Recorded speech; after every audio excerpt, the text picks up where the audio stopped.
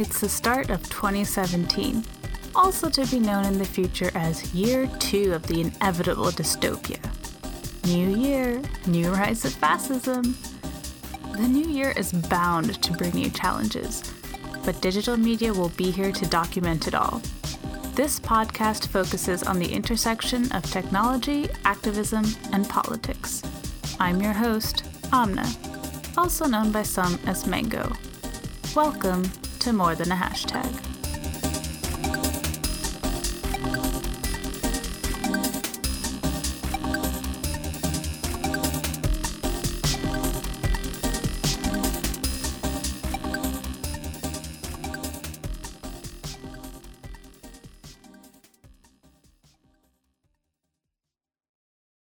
Happy New Year!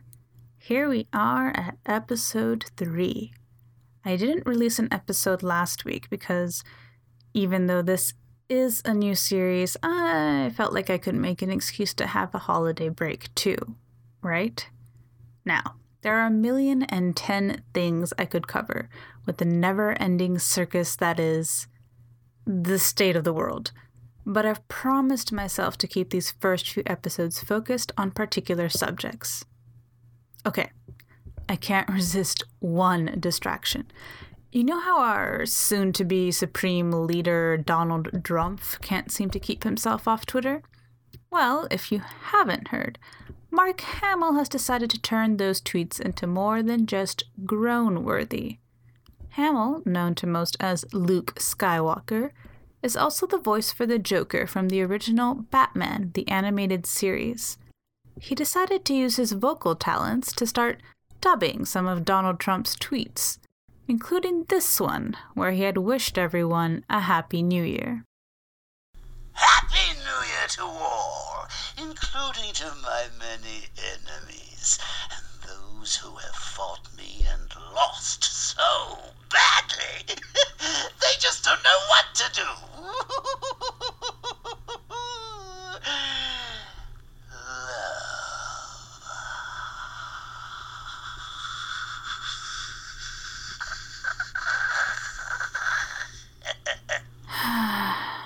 It's going to be a long 4 years. Okay, focus. Last episode, I decided to go over how Daesh, also known as ISIS, has utilized social media for its own gain, as it was relevant due to the attack in Berlin. I decided that for today's episode, I would delve into Tunisia and the 2011 revolution. Why? Well, January 14th will mark the 6-year anniversary of the revolution, when Ben Ali was forced to flee the country, putting an end to his oppressive regime. I figured now would be the best time to talk about it, especially since I plan to cover it in some episode anyway. Fair warning, this is almost going to read like an audiobook version of my thesis. Hey, I spent a lot of time studying all of this. Might as well make more use of it. Besides, it's not like y'all are going to be reading it anyway. And it was with Tunisia and the following Arab Spring that really started the discussion of social media as a tool for revolution. Tunisia has won the accolades of the West as being the only success story of the Arab Spring, as defined by its transition to an allegedly stable democracy from years of authoritarian rule by Zine El Abidine Ben Ali. Tunisia is where the 2011 uprisings in the Middle East all began, and social media was credited for its vital role to the point where some scholars and journalists have dubbed the Tunisian and Egyptian uprisings as the Twitter revolutions. While social media may not have started these revolutions, there is no doubt that social media greatly aided them. One reason Tunisia is known for its utilization of social media and the internet during the revolution is that the nation was one of the most advanced in the field of technology in all of North Africa. Ben Ali was an avid fan of technology and wanted to advance Tunisia's technology sector as far as possible. And Tunisia was the first Arab country to connect to the internet back in 1991. In 2005, the second phase of the World Summit on the Information Society, sponsored by the United Nations, was held in Tunis. This summit included talks of a global village as the international community discussed how to best connect in the digital age, with Ben Ali giving an opening speech, where he stated, quote, "Keen as we are on building an information society guaranteeing the individual right of access to information and ensuring the free flow of information and knowledge, without restrictions or constraints, we consider it necessary to set universal ethical standards that will stand as a rampart protecting our societies against negative uses of modern communication means." End quote. The irony of the statement is that Ben Ali's regime was censoring the internet at this time, with a special division set up primarily to shut down those who criticized his regime, the Tunisian Agency of the Internet, or in French, Agence Tunisienne de Internet, ATI. Movements had been occurring in France for a month previous to the Tunis summit in an attempt to bring awareness to Tunisia's heavy censorship policies, but they were not enough to break the illusion Ben Ali had presented to the rest of the world. Moreover, his wife, Leila Ben Ali, was nominated for an award from the United Nations in 2007 for enabling technology excellence due to her apparent work with technology and those with disabilities. Ben Ali's family was keen to promote an image of embracing the digital age and technology, while also stifling any dissenting voices that could now be present in the virtual world. Indeed, Tunisia benefited from the regime's love of computers. In 2009, broadband penetration was 24% in Tunisia, in comparison to only 7.4% in Egypt and 12% in Morocco. By 2011, 1/3 of the population used the internet, whether from home, work, or internet cafes, with 2.4 million people owning Facebook accounts. With technology already having a strong hold on the population, it was easier for people to connect online and begin sharing ideas, some of which increased resistance to the regime. Before Ben Ali's regime was toppled, cyberspace in Tunisia was full of activity, from normal everyday usage of the internet to bloggers and cyber dissidents critiquing the regime. In an effort to dissuade unrest, the video sites YouTube and Dailymotion were blocked, while other networks like Facebook had periodic blackouts.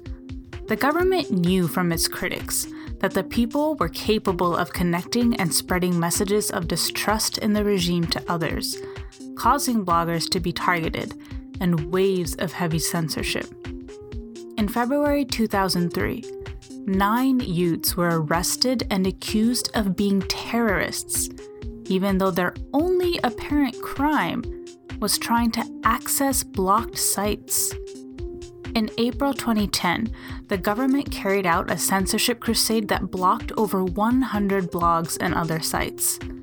Activists coined the terms Ammar and Ammar Scissorhands as the name for the cause of 404 error pages that appeared due to blocked sites, though Ammar was easily beat by using proxies. When not struggling with filtered internet, tech-savvy youth use social media and the internet in creative ways, such as tracking Ben Ali's private jet, which revealed that his wife would often go to Europe on expensive shopping trips. A quiet yet active cyber war was being waged between the youth and the government, with internet users finding ways to bypass state censorship and the government finding ways to hit back. 2 known cyber activists, Slim Amamu and Aziz Amazi, planned a protest in Tunis in May 2010 as part of the Saïb Salah, meaning Give Me a Break, an anti-censorship campaign that had been started by young activists.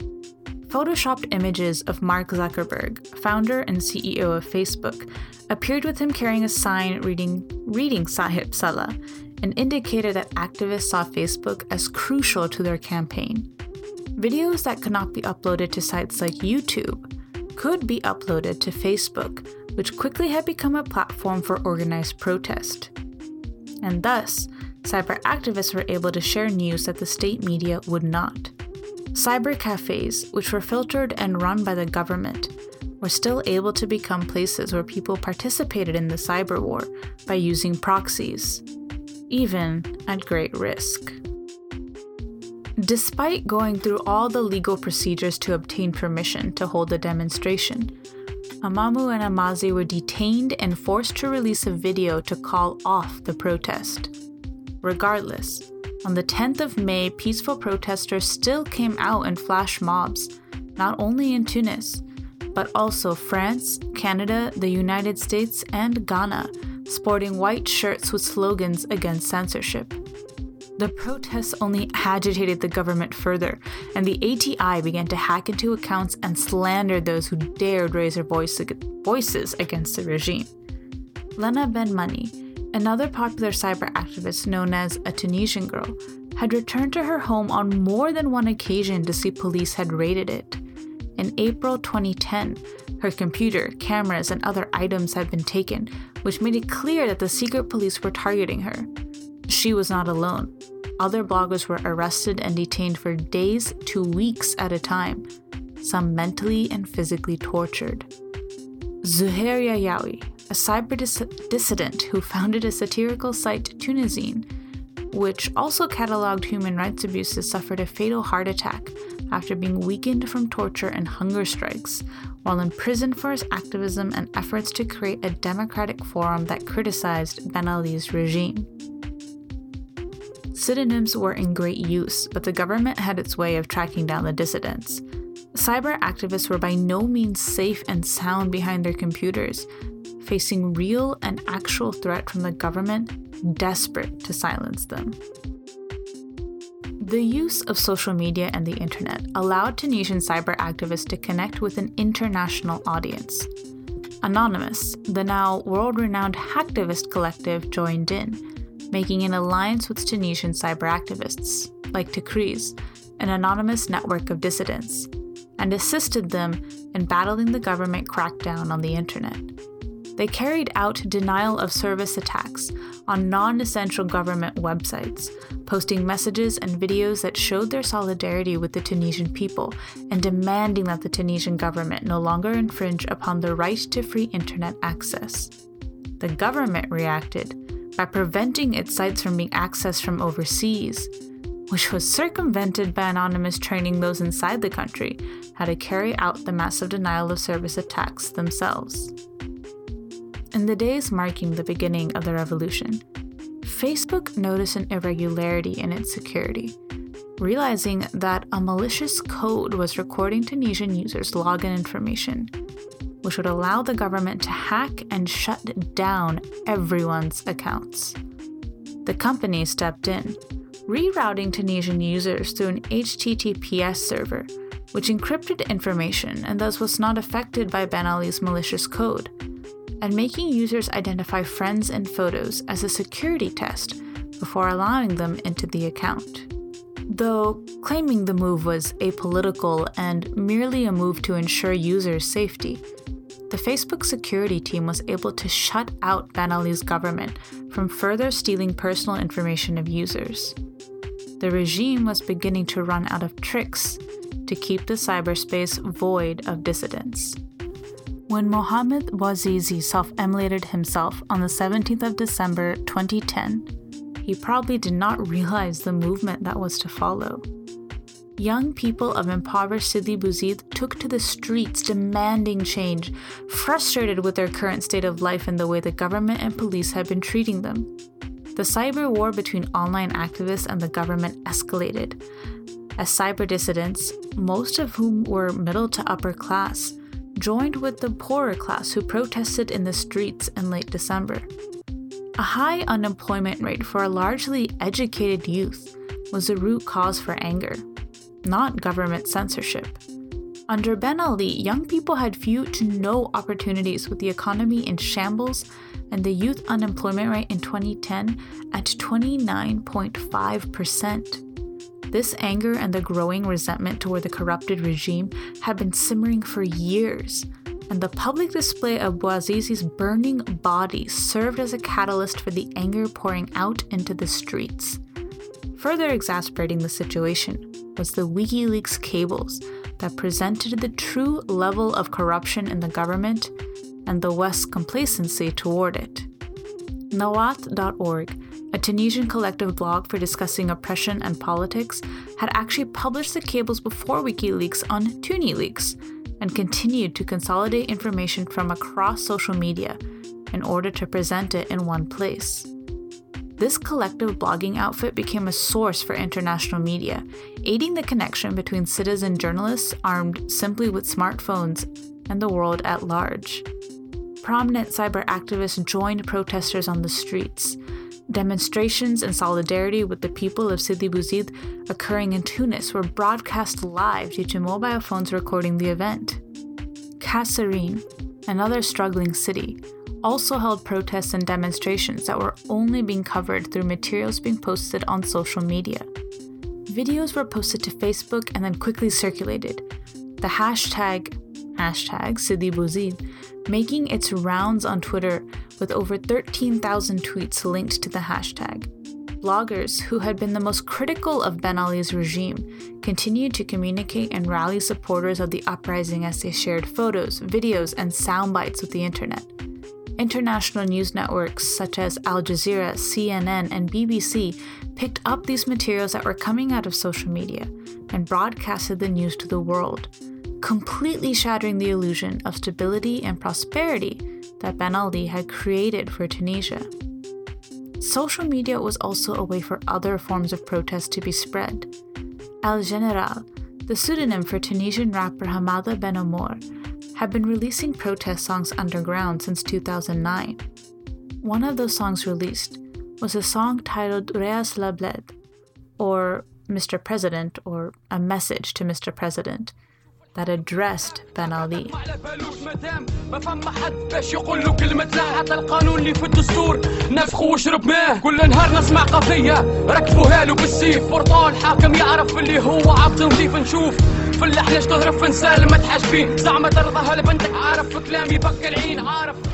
Here's part of the song translated. Mr. President, you told me to speak without fear. I spoke here, but I knew that my end would be palms. I see so much injustice. That's why I chose to speak out, even though many people told me that my end will be execution. But how long must the Tunisian live in illusions? Sure enough, El General was taken into police custody on January 6, 2011. He was released 3 days later after being forced to sign an agreement that he would not release any more political songs.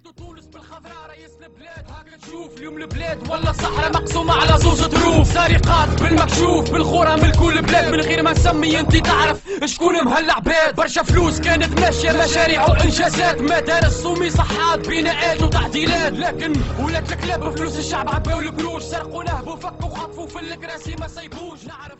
The cyber world was no longer waging a war against just censorship, but one against the regime as a whole, uniting the desire for freedom of speech and liberty with the cries for social justice by working-class citizens who were on the streets, not merely online. Anonymous continued to support Tunisian dissidents, with hundreds of veterans of various revolution movements collaborating on the Guide to Protecting the Tunisian Revolution, was disseminated both in print and by video online. The guide covered how to deal with violent riots, first aid, and safety when dealing with authority. Guide to Protecting the Tunisian Revolution.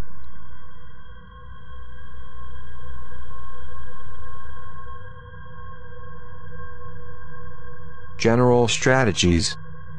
Band together into squads of civilians. Wear white handband so military can distinguish you, be visible. Do not let children outside unless you are certain that it is safe, and do not let them leave your sight at any point. Join forces with other neighborhoods. Each neighborhood should act as a squad, but must always be ready to assist others in the area. Always be on guard with as many men Activists who had never met each other in person banded together for a common cause, promoted the need for demonstrations, and continued protests amid risk of violence, and kept Tunisians and others around the world informed of what was happening inside the country's borders.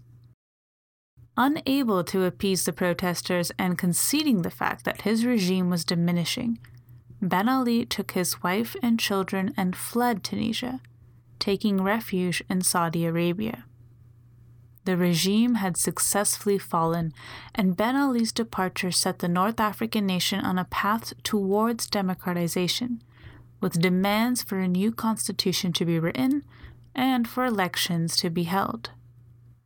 Tensions between the Islamists and the secularists dragged out the drafting of the new constitution into a 2-year process, as the youth continued to protest and organize sit-ins to ensure that their needs were incorporated. Presidential elections did not end up taking place until October of 2014, when the conglomerate Nida Tunis Party defeated the Islamist Ennahda Party to head the presidency and the parliament.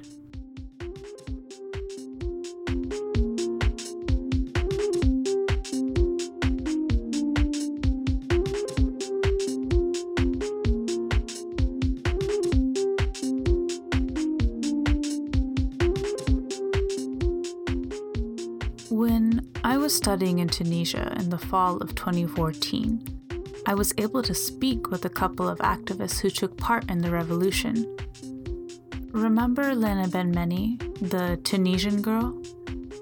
I can still clearly remember when I met her in a popular cafe in downtown Tunis. I sat at a table with her and another man who never introduced himself.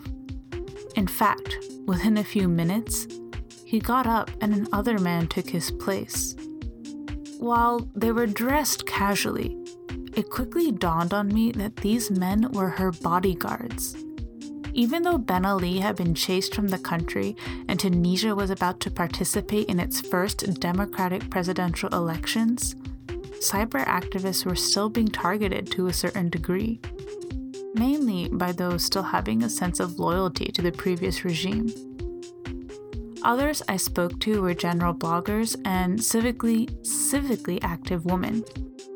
They all agreed that social media played an important role in the revolution, though to varying degrees. The Arab Spring did spread by ways of social media, inspiring other countries to stand up to their governments, though they haven't had the same success that Tunisia has had. I remember I was in Paris the day that the results of the Tunisian presidential election would be announced. I was walking around the Arc de Triomphe when all of a sudden I heard a bunch of cars honking. Numerous Tunisian flags were being waved from the windows of these cars circling around the Arc, cheering for the victory of Nida Tunis. It was greatly uplifting to see. That is until the French police pulled them all over. Francais. So, where is Tunisia now, 6 years later? Well, in 2015, the Tunisian people won the Nobel Peace Prize.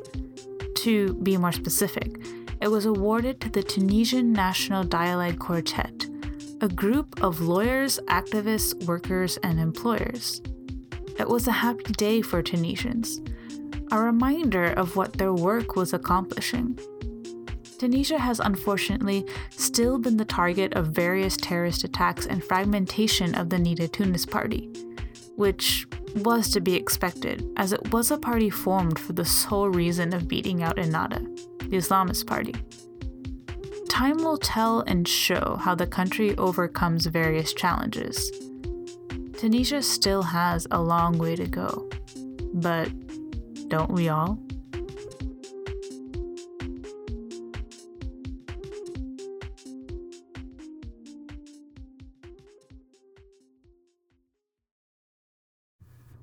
And that brings us to the end of the 3rd episode. I'm still playing around with timing and figuring out how in-depth I really want to get into these subjects. I know people listen to podcasts that are like hours long, but those usually involve interviews and a more star-studded cast than Amna, her voice, and her research. And the little tunes I create in wow, I just said garbage. GarageBand. I really, really appreciate everyone who's been sharing the podcast, who's been telling their friends about the podcast. It seriously means a lot, especially because I don't have money right now to, put into ads on Facebook. And also to people who leave reviews. iTunes, you can leave a review on there. I would really, really appreciate it. There's so many podcasts out there, so when people kind of, see a couple of good reviews for one, they're more likely to listen to it.